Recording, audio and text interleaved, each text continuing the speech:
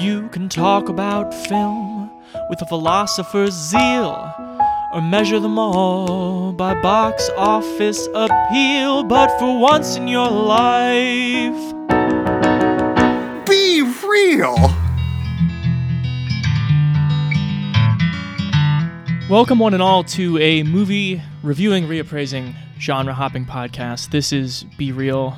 I'm Chance Solon-Pfeiffer, and I'm joined today to celebrate some of the best / our favorite movies of 2021 by the arts and culture editor of Portland Monthly. He is a member of the Portland Critics Association and one of my favorite Oregonians writing movie journalism and criticism today. It's Connor Reed. Hello. Hello. What a kind introduction. It's all true. I'm excited that you're here for a year-end show that I think we've decided by virtue of the categories I tossed out, it's going to be all positive. We're going to be talking about stuff we like. Yeah. There's a shadow version of the show that's just a bunch of shit talk, but this is probably better. Thanks. I will say, I think I saw more things that I liked and didn't like this year.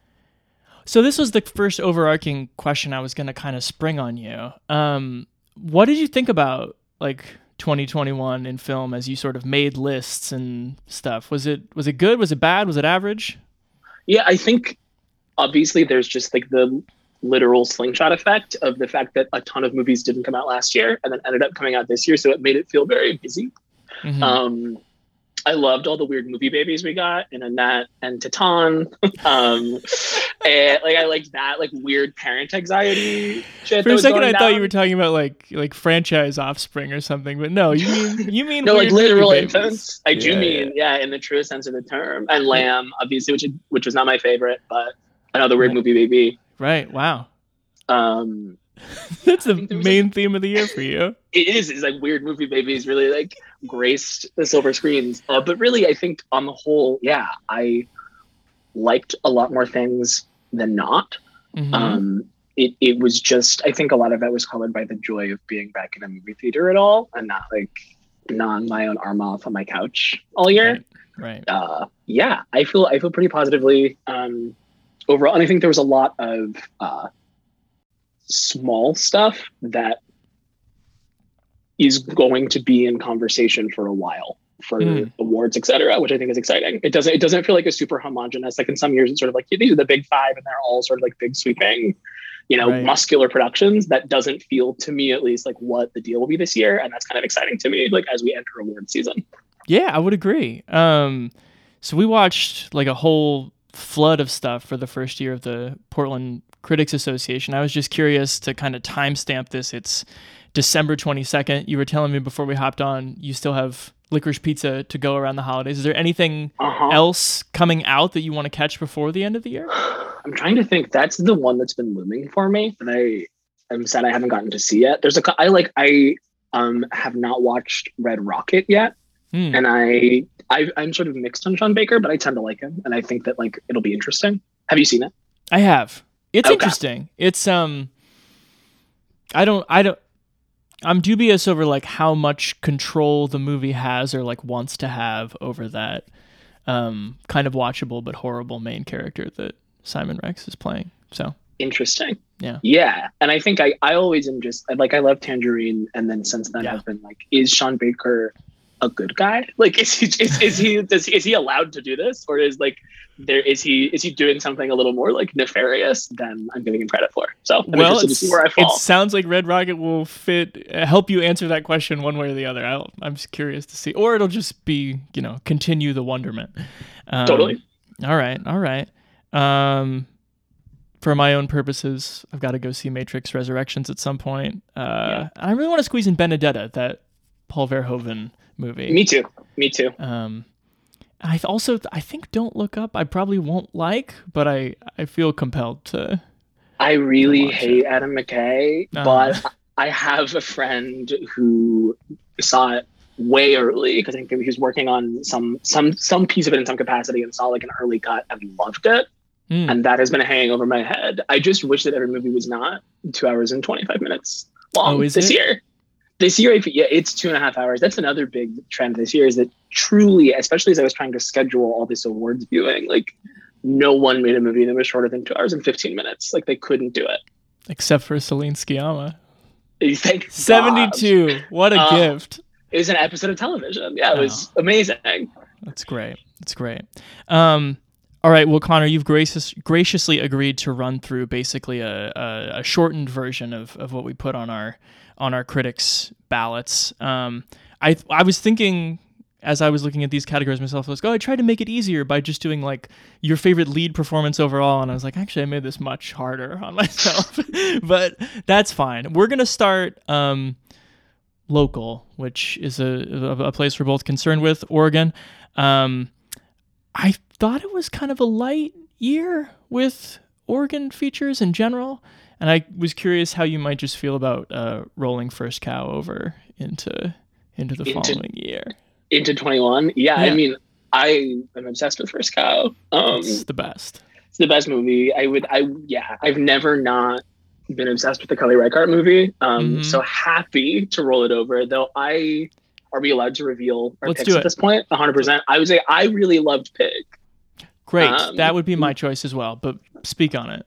Yeah. I just think it weirdly shares a lot of DNA with First Cow, where it sort of uses food just to lay bare the like social strata of Oregon in this interesting way. And I think that it continues in this tradition of, I don't know, I think about the way Portland is portrayed on screen as kind of being bifurcated, where on TV, we're like Brooklyn too, where it's Portlandia, it's Shrill shooting here in the summer, and it's like a great young, like so boho, and like there are salt boutiques. And then on screen, we're like Gomorrah, like we're still sort of stuck in this like Gus Van Sant, My Own Private Idaho, like street hustler place aesthetically. And I think Pig weirdly elevated that to turn Portland into this like mythic, weird, like back alley neon battle for the soul sort of. It took that unscrupulous image of us and turned it into something that felt kind of like a fable. And I just really, as someone who like grows up here and thinks a lot about the way that it's portrayed on screen, I think it was a fascinating portrait of Portland, and as a film, never went where I wanted or expected it to, which I thought was so fun. Right, including for me in the Cage performance itself. Like the whole time, I'm just waiting for him to take it outrageously over the top to the heights of where Cage can go, and he really kind of kept it subtle and sad. And every time he like revealed a little more of himself, there was like some sort of like, the loner with the impressive skill. I should say, for people who know what we're talking about, it was a major release, but Nick Cage plays this hermetic truffle hunter whose pig gets kidnapped, and he goes on this chase through the Portland culinary underworld to get it back. Every time he revealed like some other element of his prodigiousness as a chef or a creative person, I was like, it's just actually sadder that you had to hide this. I'm looking for a truffle pig. Someone stole her. I don't understand. Tell me who you are. You made the right choice, being out there in the woods. There's nothing here for you anymore. There's really nothing here for most of us. Buy yourself a new pig.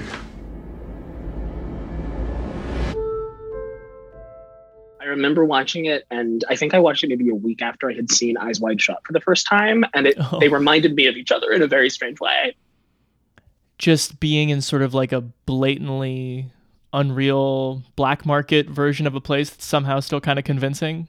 Yeah, and this just sort of like this lone, confused, sad man like snaking his way through this like weird dream city in pursuit of something that he like almost knows he'll never find. Yeah.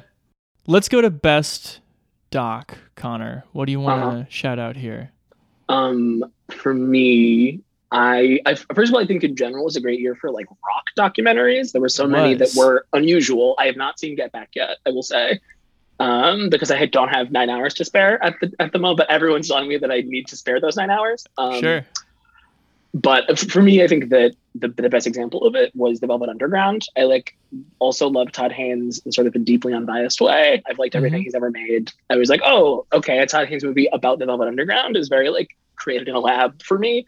And it worked out that way too. I think that the formal experimentation was like really served it, and it made it feel, even though it was a talking head documentary, like not stale and not like a lecture. And even though I think it's probably frustrating, it was frustrating to me, and it can be probably is frustrating to people who know even less about the Velvet Underground than I do, in that it doesn't give you a lot to work with, just as sort of like an audiovisual experience and like an evolution of what a rock documentary should do, which, you know, I think in general, we think of it as giving us all of the details and all, you know, putting you in the time and place with a lot of anecdotes. Instead, it like immerses you in the aesthetics of the time, right? In all of these clips from like Maya Deren and Kenneth Anger and these experimental filmmakers that like the Velvet Underground either were influenced by or ended up influencing, and tossing you into the like creative well that they were pulling from was such an, I don't know, a cool new way to do a rock doc. We have all come here together. Over there, Andy Warhol.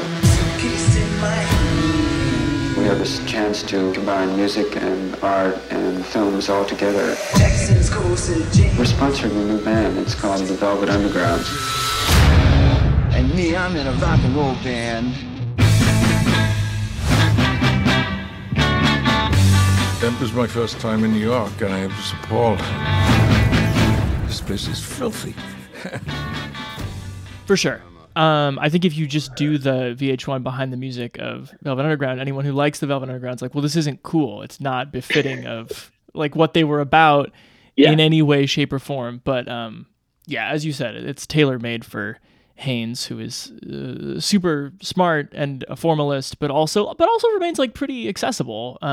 I think in a way where I think if like a crazy Velvet's Turbo fan had made this, it could kind of like sneer at its audience a little bit, which I think Haynes would never do in a movie. I think he typically has like a lot of affection for the audience. I sort of knew you would do that, so I was going to shout out one because I think we briefly messaged about Todd Haynes before. I just knew you liked him.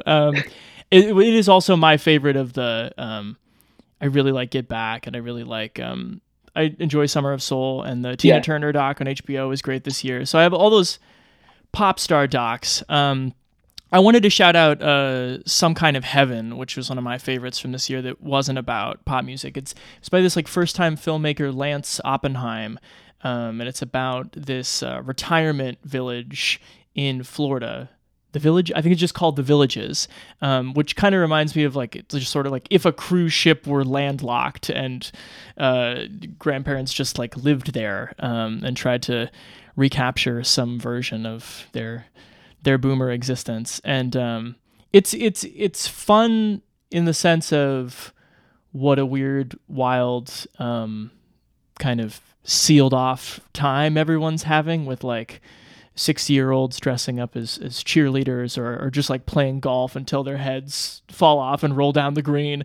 But then people who are sort of like trying to capture one last thing of like, I'm going to try all these drugs for the first time, or just like being the person who has arrived at this bizarre kind of simulacrum of the American retirement dream and is just like, am I the only one who sees like this is really weird? I might go back to New Jersey. It was one of the only movies from like the first half of the year that actually like stayed in my kind of top 25, because the first half of the year was pretty rough, I felt. Hi, my name's Elaine. Hi, my name is Elaine. Hi, my name is Elaine. Elaine is our name. The Village is like being on vacation every day. The Disney World for retirees. It is like going off to college. You come here to live. You don't come here to pass away. There is no place like this. This is Nirvana. I'm just saying, for me, it hasn't been the fantasy land that I thought it would be. For reasons that some are true to my own self, Oh my God.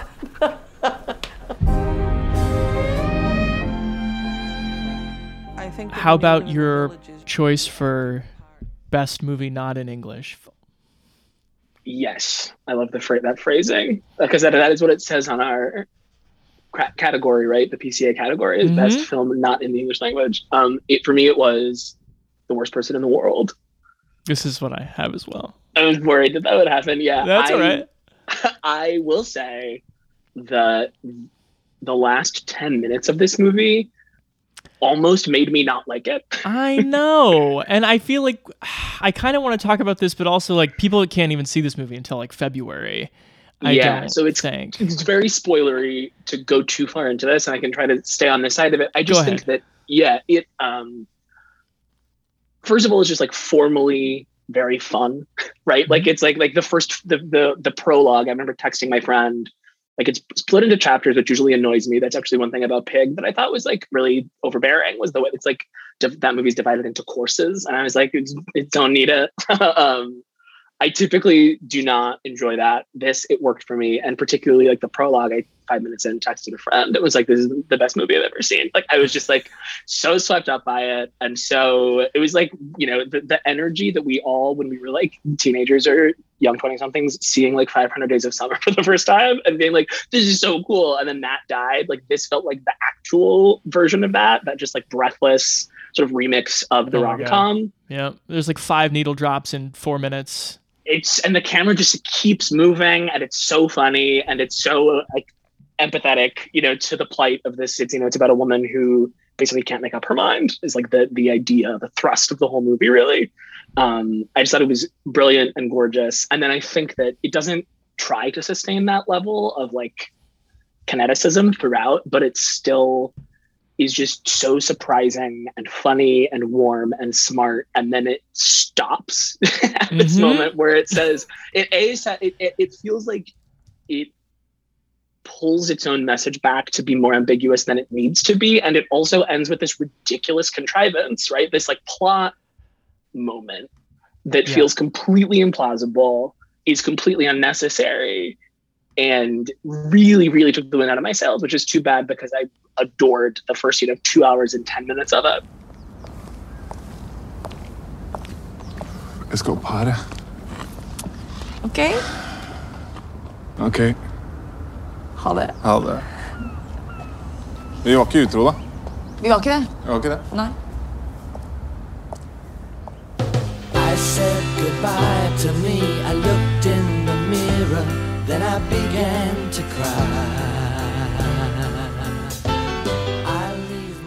Yeah.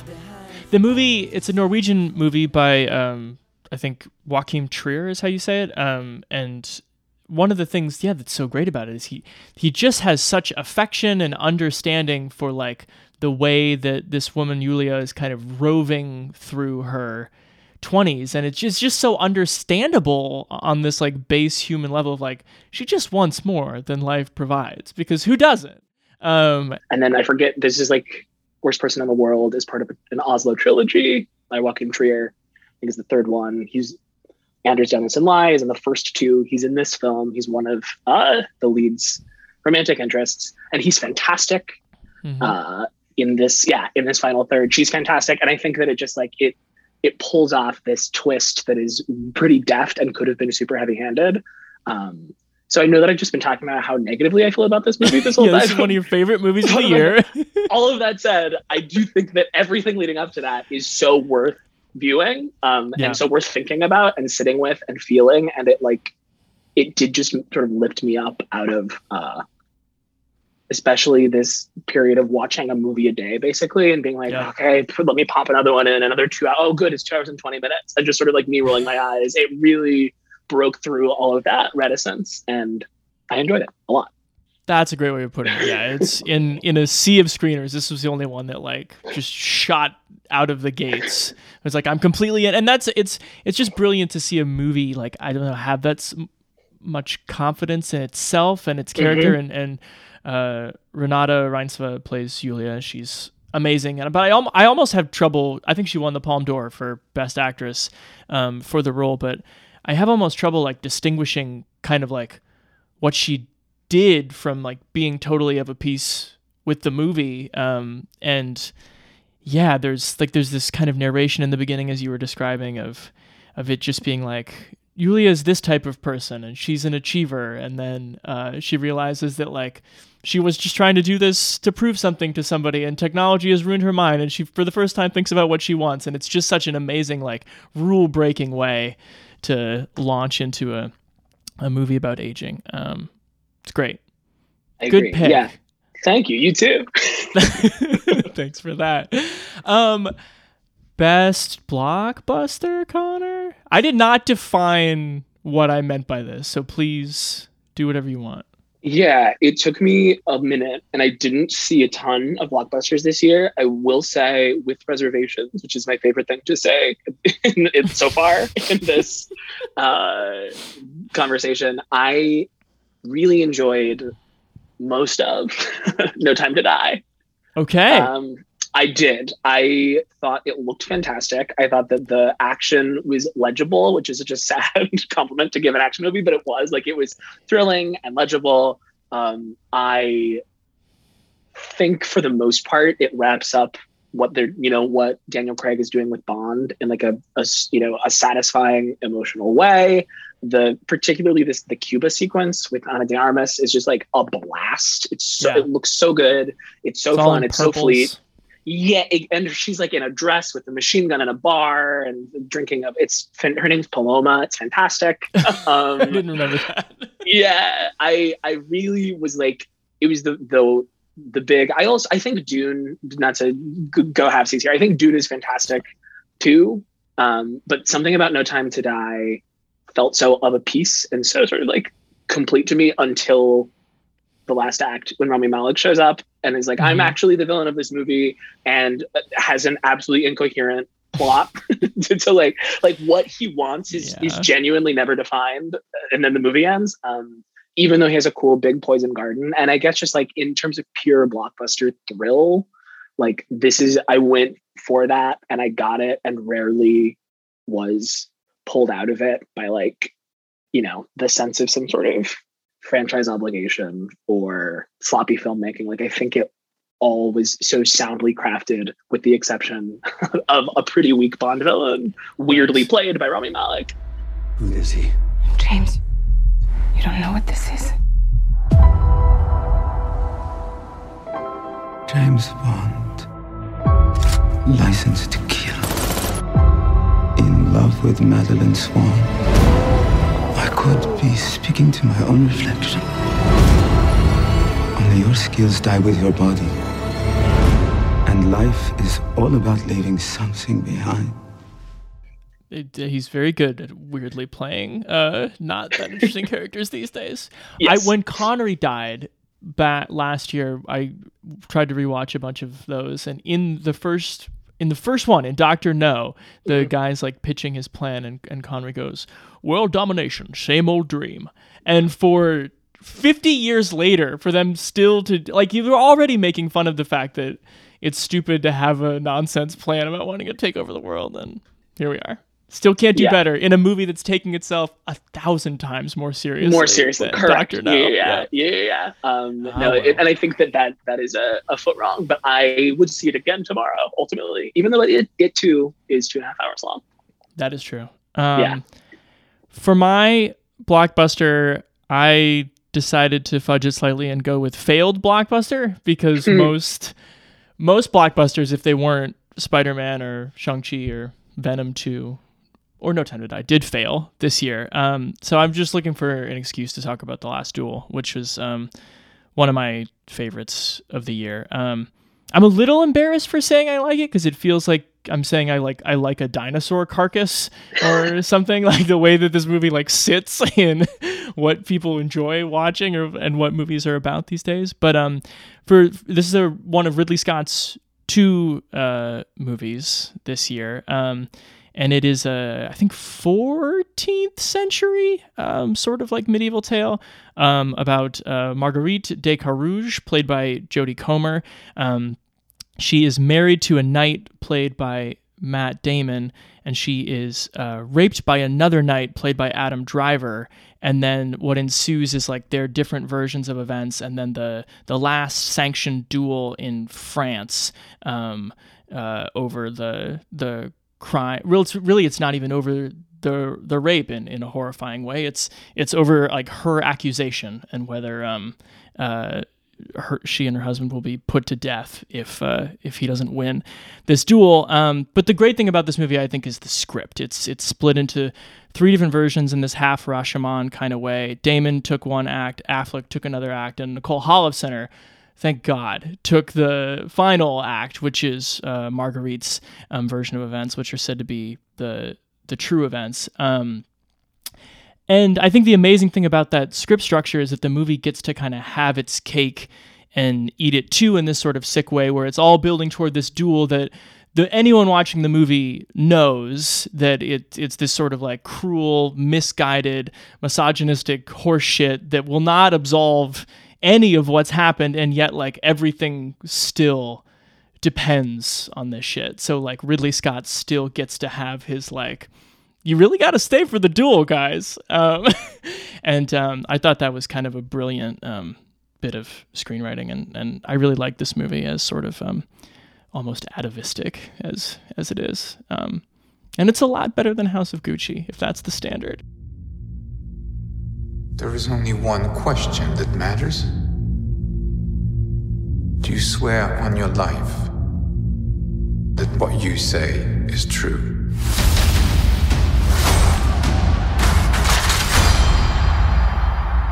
My father told me my life would be blessed with good fortune.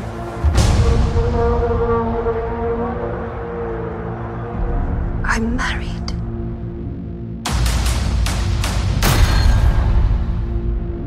I was a good wife.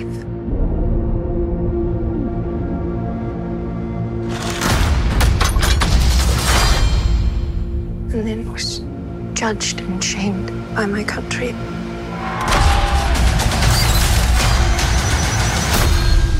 I say before all of you, I spoke the truth. Which I admit I have not seen The Last Duel like everyone else, sadly.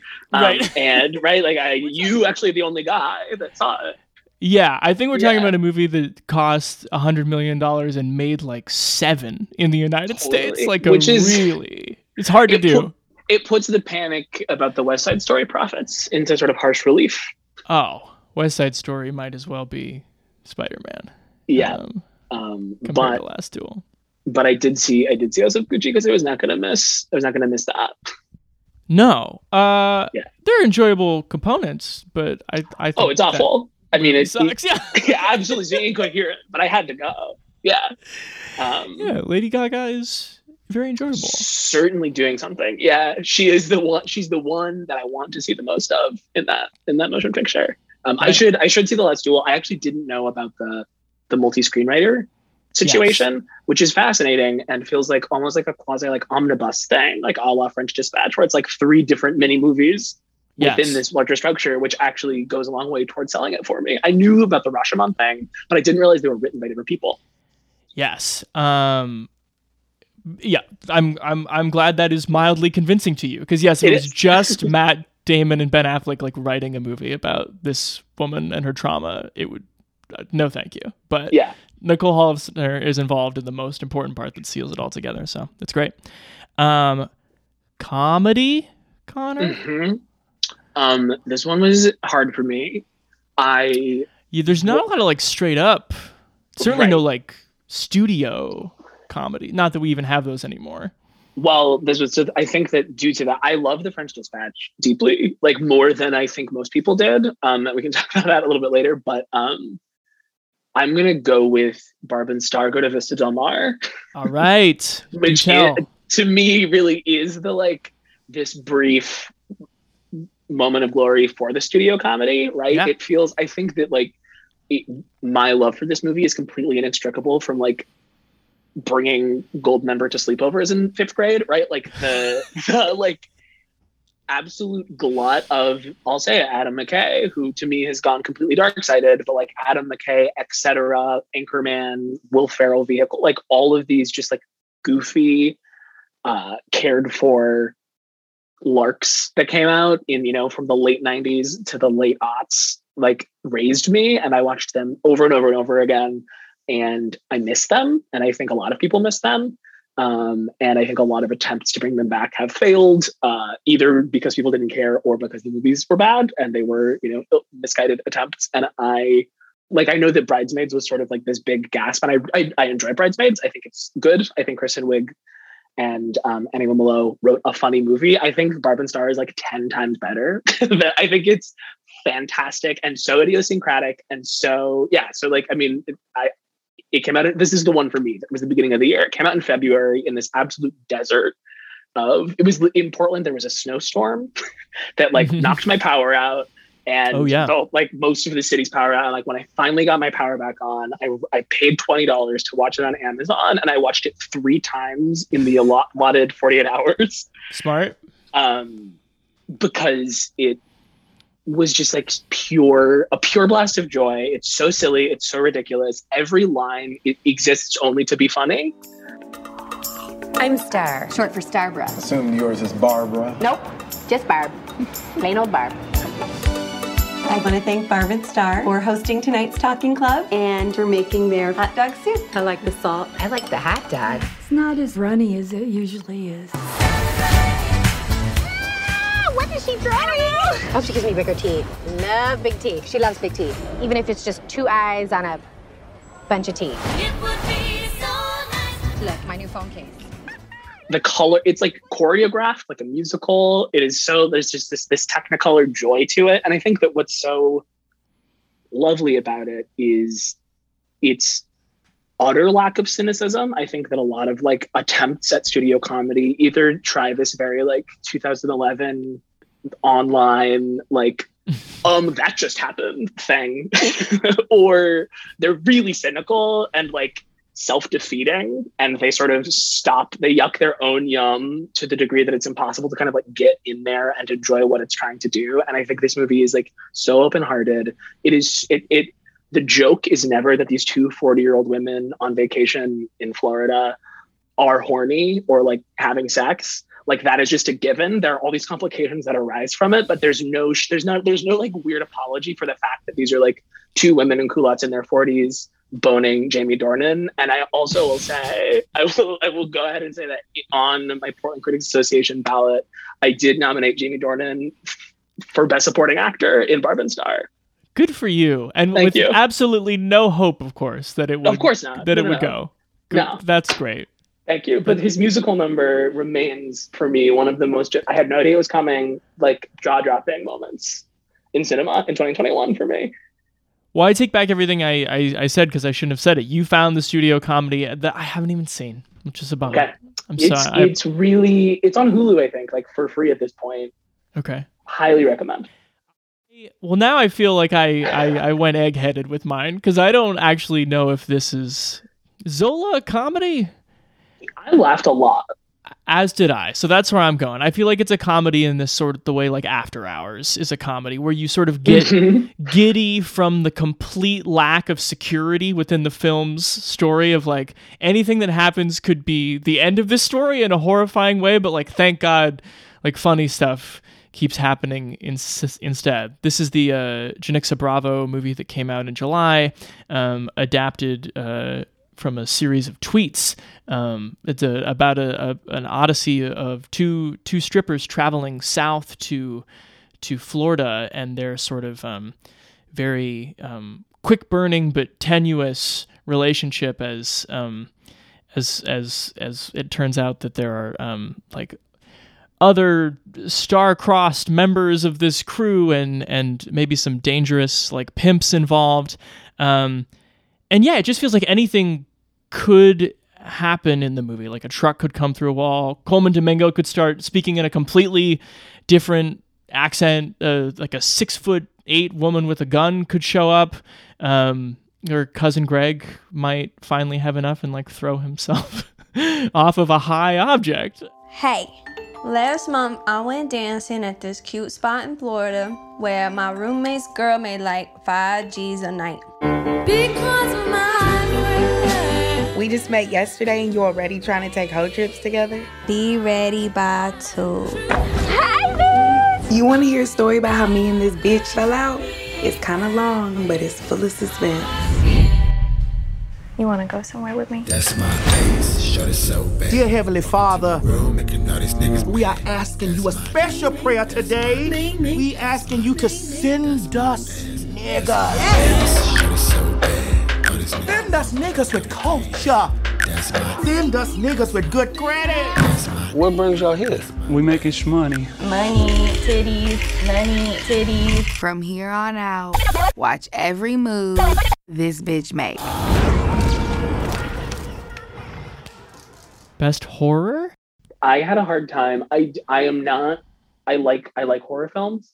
I'm not opposed to enjoying. I even sometimes mess with an A24 horror movie. I will stand up for the virtues of Hereditary in the face of like hardcore genre fans. I think that I think the whole elevated horror debate gets bloody and messy, and people are mad at it. But I like a lot of I like 70s horror. I like elevated horror. I did not see a horror movie this year that worked for me. Really, I'll bravely go on record as one of the people that did not get Titan very much.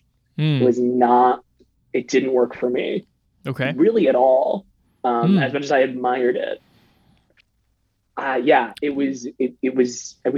It sort of felt like it was having its cake and eating it too, in this way where it got very gross and very shocky, and then tried to be like, actually, this is about pathos now, and it's about family, and like didn't earn that pivot, but wanted me to be like, oh my God, I'm obsessed with this movie for actually being nice when I thought it was going to be gross. And it just felt smug and misguided to me. So I wanted to love Titan and was so excited to go. And I was like, this is my favorite horror movie. It wasn't. I chose Shiva Baby. Was my... Oh, good. Okay, answer. Great. Yeah. Shiva Baby, which I very scary movie for people in their early to mid 20s. Exactly. I think that was it for me, right? I'm 25 years old, and I am not Jewish.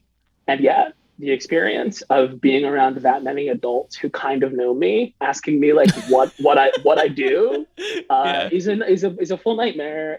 Additionally, being at an event with someone I'm not allowed to admit I'm sleeping with, who is also sleeping with Diana Agron, terrifying. Well, and correct me if I'm wrong, you consider working at Portland Monthly more of a lens than a job, right? 100%. Okay. Yeah. That's so. I totally forgot about that line. It's not a career; it's a lens. It's not a career; it's a lens. And then also that line is incredible. And Polly Draper, who plays. It's a adapted from a short film. Emma Seligman, I believe, is the name of the filmmaker. She made the short and the feature. It's also a brisk 75 minutes, and it stars Rachel Sennett as this young woman who goes to a shiva for someone she like barely knows, and her ex-girlfriend is there, and this guy that she's seeing is there, and he's there with his wife and their baby who won't stop screaming, and the whole thing is shot like it's Repulsion. It's like incredible, like with just these screaming strings and this incredibly tight close-up all the time. It reminded me of that Alex Ross Perry movie Queen of Earth with Elizabeth Moss from 2015, but like also funny. Or also what came to mind was Trey Edward Schultz's Krisha, which I don't think is good. It's like what if a Thanksgiving movie was a horror movie? And this is that, but funny and good. Danielle! Please don't yell. Moira's here and her daughter Stephanie. Jessica. Whatever. You should really talk to her, you know? No. It's just a job. Hi, Mom. I'm so sorry for your loss. No funny business with Maya. Thank you. You think everyone that's bi is experimenting? You have zero gaydar. Excuse me, kid. I lived through New York in the 80s. My gaydar is strong as a bull.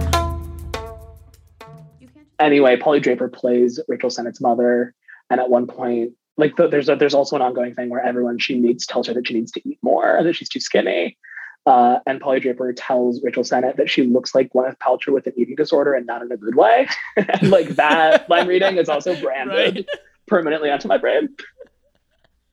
So yeah, I mean, I think that it genuinely made me uncomfortable, and like I had to pause the movie to breathe a few times, and like didn't want to exist in that space for too long, and it's pretty well orchestrated and has the rise and fall of a good horror movie, though I do think it is pretty explicitly a comedy.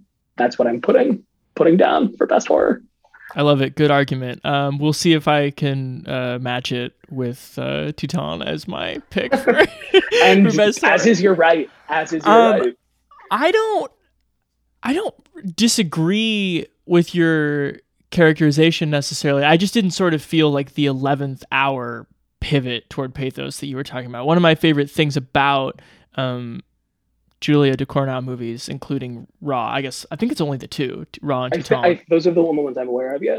Is that they don't have the sort of like stylistic extremities slathered over top of like the content extremity of this French exotic dance. I don't really even know what she does. It's underground races or like a car dealership where she's like a dancer upon the hoods as... Because there's a whole community of these women who do this, clearly, right? So there is, But I think she may be the only one who has sex with the cars, which I... Totally. We don't know, to be clear. That's only a light. We don't know what the other people do in the privacy of their own garages. But yeah, I like that the movies are sort of patently insane, but they don't, not to just like bring Gaspar Noé in for like a demerit or something like that, but it's like you shouldn't, even if the movie's this crazy, like you shouldn't have to fry my nerve endings to get me to get on board with it. And I really like that I think she keeps things pretty on the level for the most part. And I sort of felt this like slow gravitational force as I won't give any other spoilers about Teuton, but this dancer who has a thing for cars, eventually sort of like pretends to be someone else in the life of this like lonely, weird firefighter who's lost someone. And I felt as like the movie kind of slowly more gave over to him and some of the gaps or losses in his life. The sort of passing of the torch was kind of set up. But in terms of just like its horror bona fides, I think it's like Cronenberg body horror of the highest of the, well, I don't know, highest order, most mechanical order. It's pretty tough. There's motor oil. There's motor oil leaking from bodies, which is worth mentioning. There is honestly, when the motor oil came out of a human body compared to some of the other stuff that happened, I was like, I'm fine with this. This is just like, I could watch. As opposed to some of the impalements are so visceral, and the sound design in that movie does so much heavy lifting.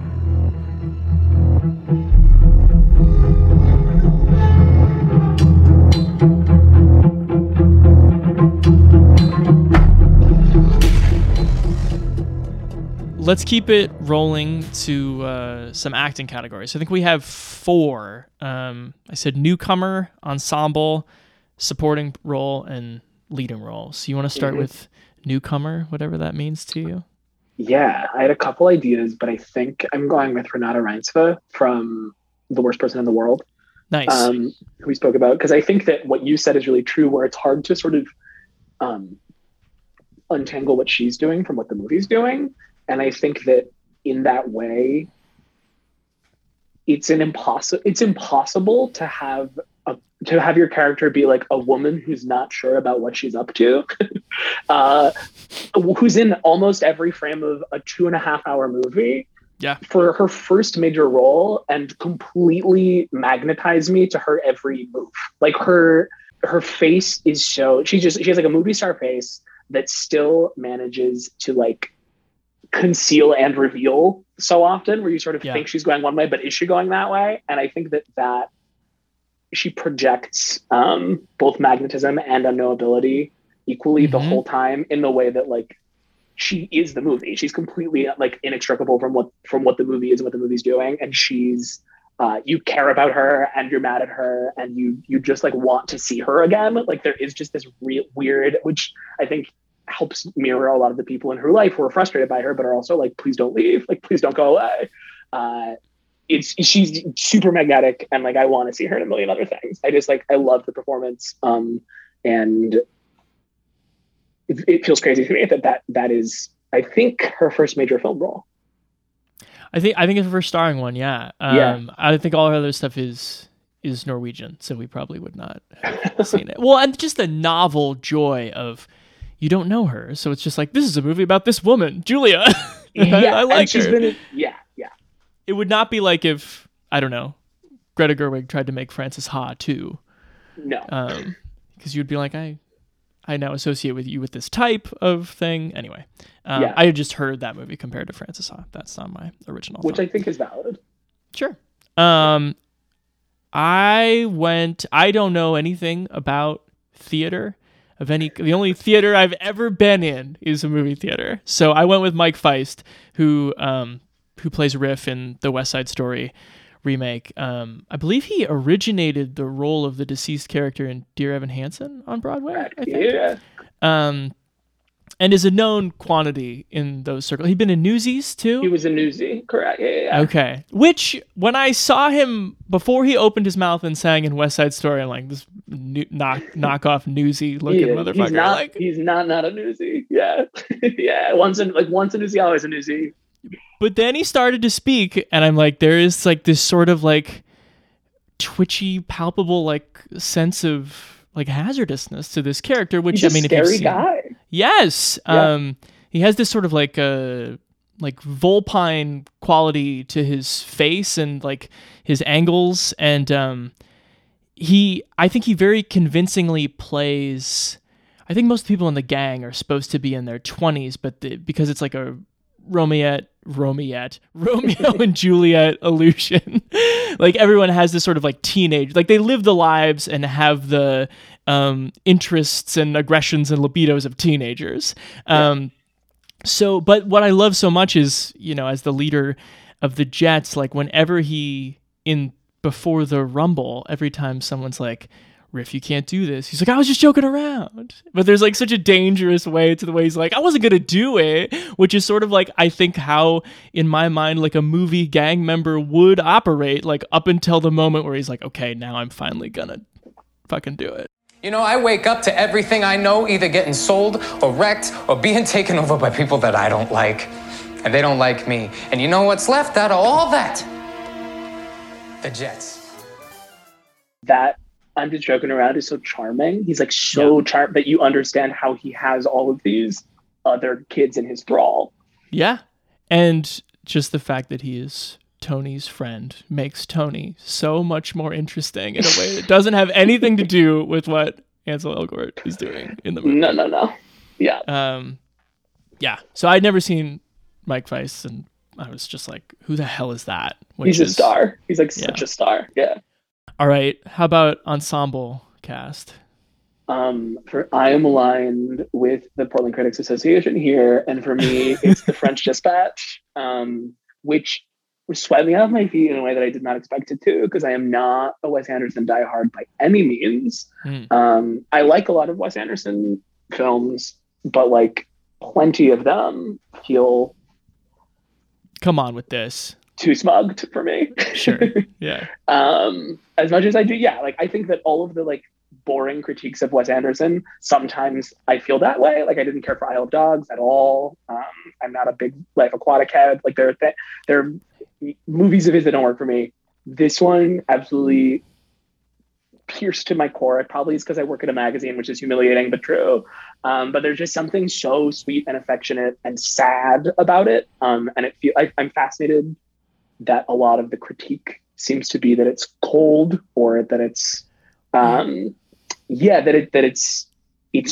there's no feeling in it, where to me it's like really, really, really deeply felt. And I think it's pretty much perfectly cast. I think that like Léa Seydoux and Benicio del Toro in the first portion of the, it's sort of an omnibus film where each story is its own little individual short, essentially, making up this broader magazine.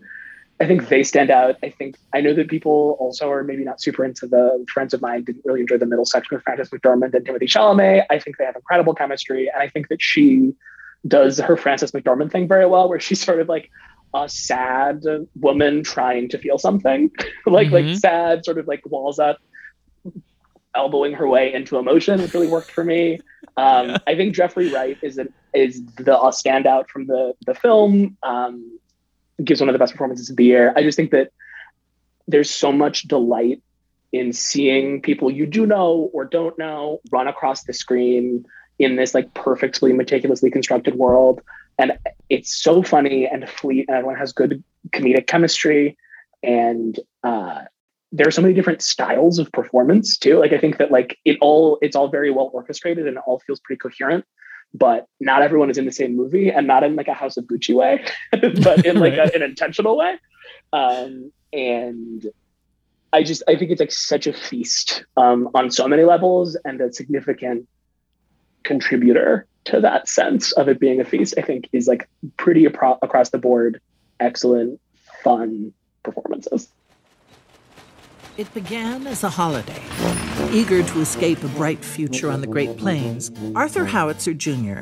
transformed the series of travelogue columns into the French Dispatch, a factual weekly report on the subjects of world politics, the arts, high and low, and diverse stories of human interest. You don't think it's almost too seedy this time? No, I don't. For decent people. It's supposed to be charming. He assembled a team of the best expatriate journalists of his time: Berenson, Sazerac, Kremens, Roebuck Wright.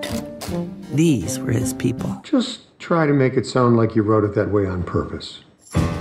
We take as the subject of tonight's lecture. I totally agree. I'm going to jump off book up to my supporting role choice, because I'm with the Critics Association here. I went with Jeffrey Wright up here. So he's playing a James Baldwin analog who is delivering sort of the final Enterprise magazine piece of the movie from memory on a sort of a Dick Cavett-ish show hosted by Liev Schreiber. He has a typographical memory. He can remember everything he's ever typed. And I would totally concur with like a lot of what you said. I think that Wes movies have this kind of uneasy relationship with like virtuosity on the one hand, because he's always making them about like talented people or talented children. And then sometimes like when there is a darkness, it just feels like people are in a bad mood. I'm not a big Life Aquatic or Darjeeling person either, because it feels like more of a put on. But I think that Jeffrey Wright, for me, is kind of picking up the mantle of like F. Murray Abraham in Grand Budapest, where you have this like really kind of this sadness beneath this person who like created and experienced this beautiful thing, but it either wasn't enough, it didn't fill their particular absence or lack that they were dealing with. And I mean, he's also just so playing one of the best writers of the 20th century. He's able to give the impression of like the requisite intelligence and just pivoting back and forth really fast between like when he goes into the police station for the first time and sees Willem Dafoe in the chicken coop, he asks like, how long have you been in there? And it's just so piercingly like I don't know, painful for him. And then then he's back on the Dick Cavett show doing bits just like James Baldwin would have done, where he's just like, I'm reciting again. And he launches back into it. So I like the French Dispatch a lot too. I wonder actually if not to be the kind of person who talks about Letterboxd all the time, but I just sort of am. No. I think when you, in your review of this movie, if I'm remembering it half correctly, you talked about how the sadness in this movie is sort of like recognizable as like a nonfiction writer, of just being like, I almost captured this thing, but I'm never going to be able to do that. Can you say what you thought about this? 100%. Yeah. I think that it has, first of all, just like a deep love for nonfiction writers. And it's sort of this really deeply open-hearted, like, look at these sad little freaks doing their sad little job, which I love, which is like you can feel that Wes is like, this is the most beautiful thing in the world, and isn't it sad and lonely, and doesn't it attract these sort of, like ridiculous broken people looking for something in what they do, which resonated. But I also think that specifically the way that like the film uses color, like so often it'll be black and white for the majority of, one of these short films. And then burst into color for a frame. And to me watching it, it was like, oh, right, this is the moment when everything coheres. And you're inside of the moment and you get it and you wrote it down perfectly. And then the color drains back out. And it's like these brief sort of flashes of transcendence of like big, huge, strong emotion. And it's like, you're never going to get that all the time, but it makes the whole thing worth it. And I also think that the middle part particularly works in that space for me, where Frances McDormand is trying to capture these student protests in France in the 60s and can't leave herself out of it. She gets too involved with it. Like she's like trying to remain very objective, and then it just like pulls her under and she's like, oops, I can't do that. And the sadness of that, the beauty of that, the idea that like it understands objectivity is impossible. I think that it just like, it says so much about the art of writing a magazine article in such a specific way that I haven't really seen before. Well said. When it briefly flickers into color, I was just sort of like, is this just because Saoirse Ronan's eyes are blue enough to change the film to color? But I think you're 100% right. That's a great call. People who found French Dispatch cold, try fucking writing something and see what emotions crop up for you. I feel like such a dick, but that is my family sort of like, I did like it because I am a writer. Like that is maybe the only reason, and maybe that's not enough. But yeah, imagine saying that about like other movies about writing. Like I enjoy Howl and Wonder Boys because I am a writer, but I think with this one it works. No, I appreciate your confidence there. Okay. I'm going to duck back real quick to Ensemble Cast. I went with Licorice Pizza. Okay. This is, of course, Paul Thomas Anderson's forthcoming kind of memory piece about two kids. Well, I got two teenagers-ish in the Valley in 1973, Alana Haim and Cooper Hoffman, who's Philip Seymour Hoffman's son, neither of whom had, I think, ever acted in anything that wasn't a music video before. They're both so great. I think for me, though, this is kind of the quintessential ensemble of the year because I didn't really even consider nominating anyone from this movie for any individual acting award because I think they all fall so seamlessly into the kind of tableau that PTA has set up here. And I think he's just one of the all-time great directors of... I don't think you ever really watch a PTA movie and think like, what's that person doing here? Like, they didn't understand the assignment. I think that he just keeps everyone so brilliantly on the same page. And even people who are sort of really, really acting out, like Sean Penn and Bradley Cooper, are sort of there to make a point about how adults function in this like ludicrous 70s space.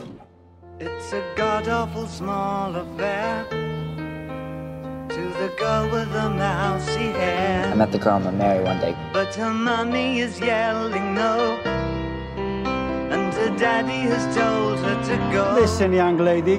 But her friend is nowhere to be seen. So how'd you become such a hotshot actor? She walks through her I'm a showman. That's what I'm meant to do. To the seat with the clearest view. Then she's hooked to the silver screen. Do you know who I am? Yeah. Do you know who my girlfriend is? Barbra Streisand? Barbra Streisand. Sand. Sand, yeah, like sands. Like the ocean, like beaches. Barbra Streisand? No, like Streisand. Sand. Supporting? You're supporting? Supporting. So, okay, I had two down and we've talked about both of them. Okay. I was going to say, I was going to split between Mike Feist and Jeffrey Wright. I think that those to me are the supporting performances of the year.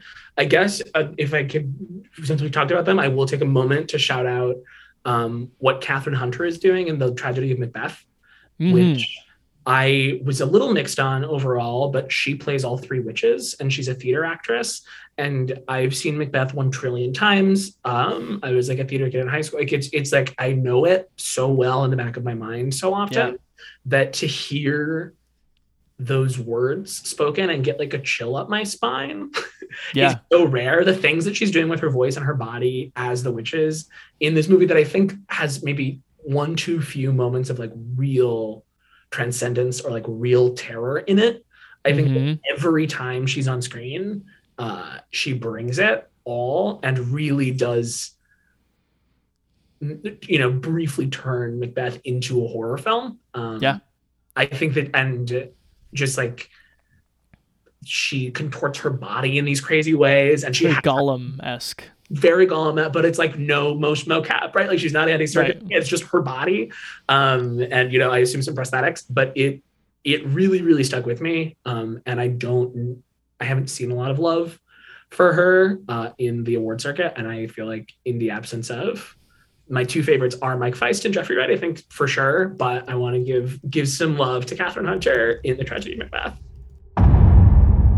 By the pricking of my thumbs, something wicked this way comes. I think she might have won supporting actress for the New York Film Critics Circle. Deserved. So some love there. Yeah, it is a feast of vocal fry, that performance. Absolutely. Put that on a poster. Okay, I really cheated on lead performance because I couldn't figure out like what I wanted to do. And I feel like the more movies I watch, and this being the first year I was sort of asked to think about like acting by itself, I don't do very well with like great performance and not a great movie. I'm just like, all movies should be good or they shouldn't get awards. So my cheat is that I'm going to combine two performances into one super lead, which is Vicky Krieps and Mia Wasikowska, in Bergman Island. This is directed by Mia Hansen-Løve. I'm sorry. Is that you can end the call if you want. I'm just thrilled about it. That's okay. That was an admiring hand on face. Like, yeah, they're fantastic. Please go. Mia Hansen-Løve movie about this filmmaking couple played by Vicky Krieps and Tim Roth, who are visiting. I'm just going to call it Faro because I can't do the Swedish like vowel bounce, which is where Ingrid Bergman lived and made some movies. Ingemar Bergman, not Ingrid Bergman. It's unfair that is how that worked out for us as a culture. They're two massively important film people with those names, but we've all done it. All right. So it's clear that like Tim Roth is sort of like the older, more recognized filmmaker of the two, and she is sort of like the junior, professionally speaking, in the relationship. But they're both trying to like write a movie on this retreat. And the first half of the movie is her sort of like kind of going to some of the Bergman stuff and playing hooky and being like, well, how am I going to write this? I like my husband is like writing all this, his fucked up Bergman-esque stuff, and I don't understand it. I don't like it. And damn him for like being able to fill a whole book with this. And then the second half of the movie is like her idea for a movie where Mia Wasikowska essentially plays like her analog in the more kind of like summery, romantic, desirous version of the trip on, I think, the same island, right? Yeah, it is. Are they on Faro again? Okay. But I think that they're both individually great. They would totally, I did nominate both of them for lead and supporting. But I think together it's kind of brilliant because Vicky Krieps is like the quintessential, like, do you have a secret that's making you smile kind of actor? Because that's how I sort of like watch. That's how my experience with her so far. And I think as this very internal kind of writer character, like the secret that's making her smile is Amy, this like movie that she's coming up with, but this much more like external, like sizzling version of herself that's kind of like, I don't want to say like luring, but is sort of like, I'm going to hook up with my ex-boyfriend because like that would be fun. Like over and over again at this like summer wedding that I'm sort of going to behave slightly antisocially at. And this got this great like Tina Charles song that I've been bumping on Spotify ever since.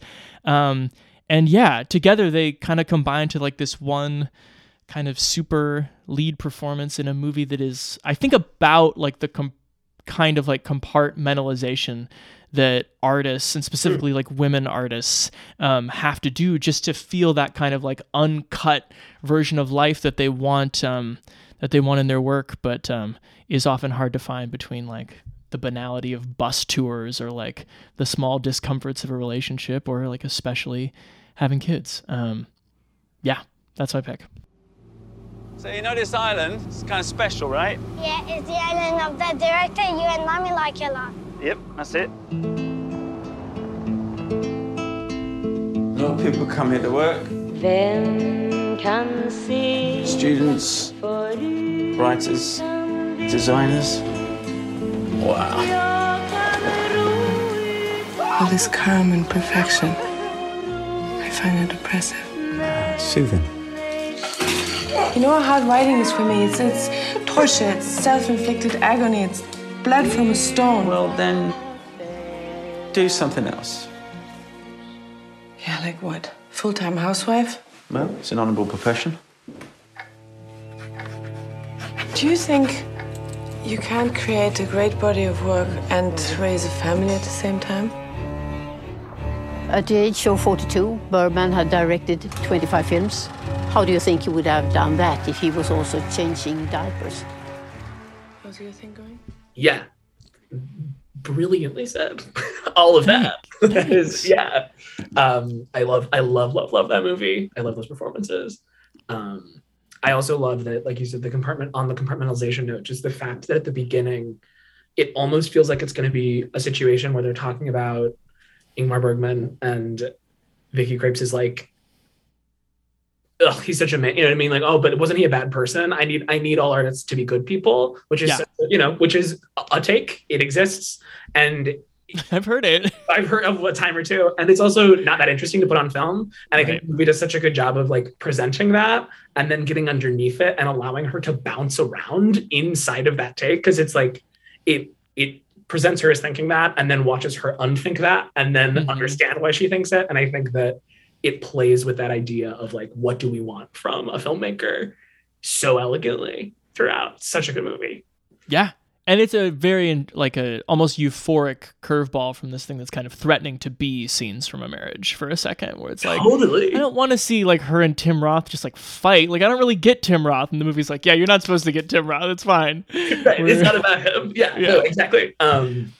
Super agree. For me, best lead, this is, I feel like a little bit boring, but I cannot deny the power of Kristen Stewart and Spencer. I didn't want you to. Please. And thank you. Go ahead. I, as many do, love Kristen Stewart. Ever since her sort of Clouds of Sils Maria personal shopper two-hander with Olivier Assayas, who, funnily enough, used to be in a relationship with Mia Hansen-Løve. To tie it all together, ever since she did those things, and she won the César Award for Clouds of Sils Maria, she has kind of risen in esteem from her Bella Swan days, and I'm just completely fascinated by her, even in movies that suck. And I don't think Spencer sucks, for the record. I love Spencer, but I always sort of wanted just an uncut, like, movie about Kristen Stewart's face, and boy, Spencer, an uncut movie about Kristen Stewart's face. She is basically never off screen, and it's this like it's a fascinating performance in that it takes you like 10 minutes to warm up to, because you see her at the beginning and you're like, this is sketch comedy, like this is SNL, like why is she wearing that wig, why is she doing that weird, like it is immediately pushes you away, like it's like you're allergic to it, and then over the course of the film, like completely draws you in, and she communicates this like anguish at being seen, like mortifying ordeal of being known, which is so sort of central to Princess Diana, both the person and the like object. And I think the movie's very consciously trying to position her performance on the knife's edge between Diana the person and Diana the object.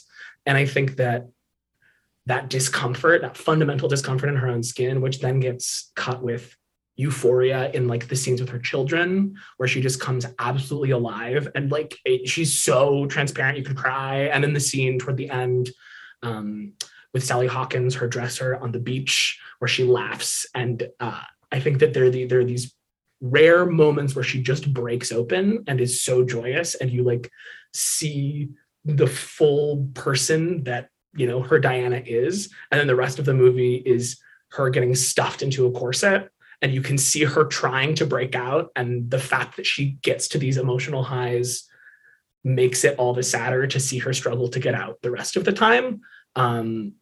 Just the movement of her eyes, like, take your breath away. I just think it is such a stunning use of like her gifts, which to me, are all about again, sort of similar to Renata Rein's for this like simultaneous magnetism and unknowability, and like the act of processing and the act of trying to push you away, even as like something about, you know, your face draws the audience in. I think it's a performance I will return to over and over and over again, and just like watch like academically up to like learn about acting. I love it. I think she's fantastic. They're getting quite serious about you. So stand very still and smile a lot. They know everything. They don't. Mummy, what's happened to make you so sad? Well, here, in this house, there is no future. Past and the present are the same thing. Diana, they can't change. You have to change. You have to be able to do things you hate. You hate? There has to be two of you. There's the real one and the one they take pictures of. Diana, for the good of the country. For the country. I have another Spencer question, but I'm gonna hold it because I think we're gonna talk about Spencer again in like 30 seconds. So we're on to our personal top threes here. I'm gonna hold my number 3 because it's your number 1. Mm-hmm. Your number 3 I already kind of stepped on. Would you like to say anything else about? You nailed it. For me, it's Bergman Island. I think you said everything there is to say. I think that the much and a little more Ingrid Bergman. You brought her into the fold, which is great. I always love having her around. Always like an opportunity to think about Casablanca after 6:30 p.m. What I will say, the very glib additional take on Bergman Island, which you, I think, got to the core of what it is. And I love Mia Hansen-Løve in general. I loved Things to Come. I think she's like such a patient, interesting, just like maker of images. But the film within a film to me was basically like a Sally Rooney short story. Like it felt so much like Beautiful World, Where Are You? Or this just sort of like open-hearted millennial romance that like that got me. The fact that there's this movie that has this really heady framing device about all these things that you're talking about with compartmentalization and about being in a relationship with another artist, which I think is probably directly drawing on her relationship with Olivier Assayas, who like made Personal Shopper, etc. And then to throw in this just like delightful 45-minute extra thing, which you know echoes all of those other themes and folds perfectly into the statement you're making, but also has just like the zip and like fizz of a Sally Rooney novel, is such a thrill. It's the smartest movie of the year that I also loved, loved like sitting through and just like sincerely enjoyed. Yeah, and to use it's sort of like the same beaches that were used for like, what should I write about, are like used for skinny dipping. Exactly. The same thing, yeah. Yeah, there's such joy in it. Yeah. My number 2 I've already talked about, which is Licorice Pizza. It's just great to watch these free-range kids run around in this world where like all the adults are just so insane and out of whack, but I think it sort of speaks to what PTA felt growing up in the 70s in the Valley was like, and how Alana and Gary kind of end up doing these like stupid impressions of these adult hustlers by like trying to sell water beds and pinball machines, but are sort of like determined like not to lose their sweetness and become John Peters or whatever sort of washed up actor Sean Penn is pretending to be. I think maybe William Holden. But it's also just a nice combination of like stuff you've seen PTA do before. It has the kind of rambling comedy of Inherent Vice, and it also has that kind of irresolvable like relationship dynamic of Phantom Thread, and he puts them together in something that feels really personal. And I was a sucker for it in the beginning, and it worked. So, yep, that'd be my number 2. What about you? For me, it is also something we've already talked about, Spencer. Right. I am sort of just like a slot for Pablo Larraín in general. I love Jackie. Jackie's good. I love Jackie. I love Emma, which that came out. I didn't see that. It's great. For a while, the image of Emma shooting a flamethrower into the sky was like my laptop background. Okay. That movie's great. It's like a weird mashup of like Basic Instinct and a Rosalia music video. It's great. All right, sold. Yeah, and I just think that what he's doing, so it's in Spencer and in Jackie, which are very clearly sort of in dialogue with each other, by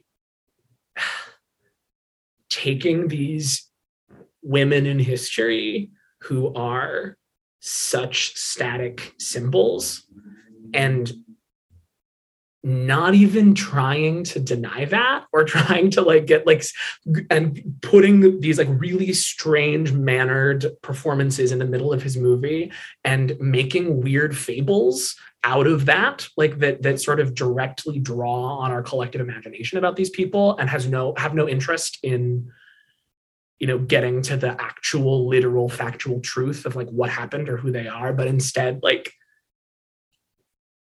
art directing us through this like weird, both kind of quasi horror film version of like what the psychology of this object that we've created out of this real woman would feels like it gets to this, you know, intense emotional truth. I mean, I think first of all, Claire Mathen, I think that's how you say her last name. I'm not sure. The cinematographer of Spencer, who also shot Portrait of a Lady on Fire, shoots the whole thing on 16 millimeter, and there's a lot of natural lighting, sort of a la Barry Lyndon. Like I said, it looks stunning and it glows and it looks like a fairy tale.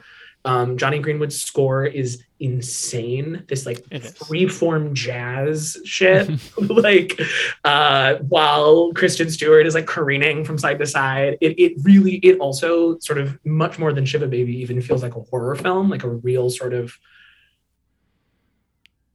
terrifying look at what it would be like to not realize that you've given up your freedom to this like this institution that you want nothing to do with, which is in this case is the monarchy. And I think it, as a movie, even though I do think that there's some clunky dialogue in the Stephen Knight script, who is sort of famous for clunky dialogue,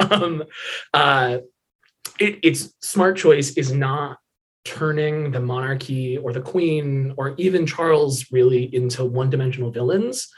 They are all just people who have allowed themselves to be subsumed by this institution, by the crown, and they're sort of like, look, we gave ourselves up a long time ago, and you won't and you can't, but if you're going to stay here, you have to. Sort of feels like the central conflict. And she is sort of realizing that for the first time and realizing all that she's giving up. And there's something so harrowing about that, about this like the idea that, okay, cool, if I want to keep doing what I'm doing, I have to completely renounce who I was, who I am, and what I want. And there's kind of no way out. And I think it just like dramatizes that fairly abstract conflict so well with gorgeous photography. I think Kristen Stewart's fantastic. It's really funny. It's like a ridiculous movie and it knows it. And I think that it has a lot of fun with the ghost of Anne Boleyn shows up. It's so like fevered and operatic. And I think it is sincerely having a good time with its excess in a way that Pablo Larraín also does in Jackie. I think that he has a sense of humor that leavens these sort of high concept fables that he's working with. And I just like, it was the first movie that I saw all year that I just totally like fell head over heels in love with, sort of unreservedly, I think. That's great. Yeah, I really like what I think you might have said this in you wrote a piece about it a couple months back too, where just like the way it deals with abstraction and metaphor of like the whole thing of the Legacy of the Crown is basically that it deals in like a certain figurative existence, and all over it's like, well, Diana's the Scarecrow, Diana's the fox they're hunting, Diana's Anne Boleyn, Diana is the picture that will end up being on the money, and sort of like, yeah, I don't know if it like shoots for like a higher factual truth by having her kind of plan her own escape, but it is at least sloughing off all of that. Yeah, and I think that it does so well by showing us what she loses by not doing it in those scenes with her kids, and in that scene with Sally Hawkins, where it sort of cracks her open and is like, this is what she could be, this is what she wants to be, this is who she is. Yeah. And the cost of her remaining in this, weird, gross prison, with like the first shot of the movie being the sign in the kitchen that says, "Be quiet, they can hear you." Like if she gives, you know what I mean? Like if she gives herself to the super heavy-handed, ridiculous like surveillance state, she loses her essence, which we get to see and understand to be gorgeous. Mm-hmm. I'm gonna roll to my number one here, which is The Green Knight, directed by David Lowery, starring Dev Patel. It is about Gawain, I think is his name. I'm not a great scholar of the epic poem myself, but yeah, Gawain. I remember it to be. Okay, great. Yeah. Gets sort of like baited into playing the Christmas game, which maybe I'll play that with my family on Christmas and see what happens. Really fun. Yeah. And to prove his knighthood for the honor of King Arthur, who is played by Sean Harris. I mean, really a steep fall from King Arthur to the cook in a later version of the British monarchy. But yeah, it's a quest movie, and it's hard for me to even say like why I liked it so much. I think technically I like other David Lowery movies. I love Old Man and the Gun. But I mean, it's beautifully shot. It's well acted. It's well imagined. There's like sort of this like intimacy to the quest, even as it sort of feels grand to go track down this Green Knight. He's got like 1 year to do it, or he dies. But I don't know. I think it's like I love a movie that kind of rhymes, and I think this one has that sort of full circle and then maybe like a circle within a circle kind of structure to it, about adulthood. And maybe this is like just sort of where I'm at in my journey or whatever, but it's like this guy who's like sort of a goofball, and someone's just like, hey, you need to go be a knight, and he's like, okay, I'll do it, and then he picks the absolute wrong time to say okay, I'll do it. And then by the time he kind of figures out like why he wanted to do, by the time he makes sense of where he's at, it's too late to do anything else. And that feels like something that happens in life. And I like the way in a not all that complicated or overwrought, or I don't think this movie's about 2 hours, right? Is it much longer than that? I'm gonna Google it right now. Is it in the horrible 220 club that you were it doesn't seem in like my memory like it is. It's 2 hours and 5 minutes. Okay. Which is acceptable. We'll round down. When you cross 130 minutes, you're sort of on my shit list. But yeah, 2 hours, 5 minutes acceptable. Yeah. Friends, brothers and sisters, who can regale me and my queen with some myth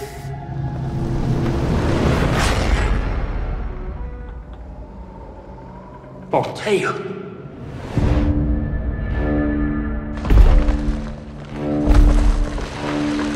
O greatest of kings, let one of your knights try to land a blow against me. Indulge me in this game. I will meet thee.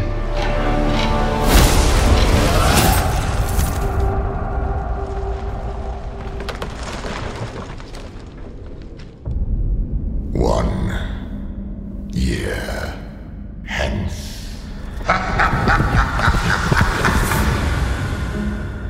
I think you could read this movie as like very nihilist or very fatalist, depending how you wanted to look at it and how you think, whether you think free will exists. But yeah, he just sort of like makes all these decisions that he doesn't have to make, and then kind of becomes this, this very championed, very built up, very mythic kind of figure, and it's curious whether that was like even Gawain's destiny in the end. I really like the supporting performances from Alicia Vikander, plays two people. Joel Edgerton is really good in it. Barry Keoghan's fucking weird and electric as he is in every single thing he's ever in. I'm not fully prepared to say why I like it so damn much, but I do think it's a great script, and it is also just playing with something that by all rights in like 2021 cinema terms, like a King Arthur story, like that, more of that, or like you're going to find a new way to talk about that. And I think that Lowry sort of grounds it and finds sort of a simple, timeless poetry in it that makes it work for me. I think it's fun that also directly references Barry Lyndon, because the Barry Keoghan moment is, I think I read this, I could be making this up, but I think that it is inserted and a direct reference to the moment in Barry Lyndon when Ryan O'Neal gets robbed by those guys on the horses. Oh yeah. Right. Big year for Barry Lyndon references in film. Clearly. Huge. Yeah, I like The Green Light a lot. I think that I got a little lost in its abstraction sometimes, but one thing I liked about it, which I also liked about Spencer, is that it is this, it is dealing with these big sweeping things about like destiny and about, but it's so funny also. It also made me laugh often. Right. It has like a real sense of humor about itself, which I don't think a lot, and it's not like, again, it's not the cheap, what I was saying earlier, studio comedy, like, here we go, like that, just like, it's not 2004 King Arthur funny with Keira Knightley. It's like, right. It's like, it's actually sincerely from its gut funny often in a way that I think is that the heaviest bits of it. Yeah. The moment of the movie for laughs and kind of for punch, I think, is when Joel Edgerton is like, so Gawain, why you going to your death here to fight this guy you didn't have to fight? And he's like, honor, a knight's honor. Joel Edgerton's like, that, you sure? That's it? Which is like, the straight-faced answer that 100 other knight movies, including The Last Duel, will give you. But here it's questioned in a wise way. Yes. Connor, what's your number one for the film year 2021? It is year number 3. Jane Campion's The Power of the Dog. Yeah. Which is something to behold. It is like, it's an anti-Western, perhaps, to steal a McCabe and Mrs. Miller descriptor. Nice. It is the story of this sort of weird family unit in Montana in the early 20th century. I think it's 1925 is when it's set. Mm-hmm. I think so. 2 cattle ranchers, brothers, Benedict Cumberbatch and Jesse Plemons. Jesse Plemons marries a widow of lower class played by Kirsten Dunst, who lives in an adjacent town, and she has an effeminate little son, played by Cody Smith McPhee. They all come to live together in this like big Gothic mansion, and Benedict Cumberbatch, who plays this like very blustery cowboy, has his masculinity sort of threatened and then cracked open by this kid, and it's a movie I had to see twice, which I'm almost embarrassed to admit, but I saw it once and knew what the deal was and was kind of like, I'm pretty sure that was fantastic, but I just need a second. Like I need to check. And then luckily I saw it like on a big screen, and was just not totally properly calibrated to it until about halfway through. And I was like, cool. Now there's half a movie that like my brain was trying to grasp onto that I've lost. So let me go home and rewatch it. And then on rewatch, I do think it's like, I think that there's not a hair out of place in this movie. I think that it is pretty much perfectly paced, and Benedict Cumberbatch's performance did not work for me until I realized that it was a performance of a performance. Mm-hmm. 25 years since our first run together. 1900 and nothing. It's a long time. What you doing? Getting mixed up with her. You are marvelous, Rose. We were married Sunday.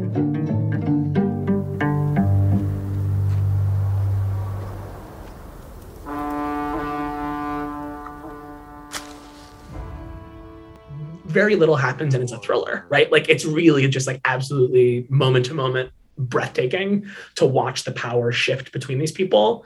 And I think it does a lot of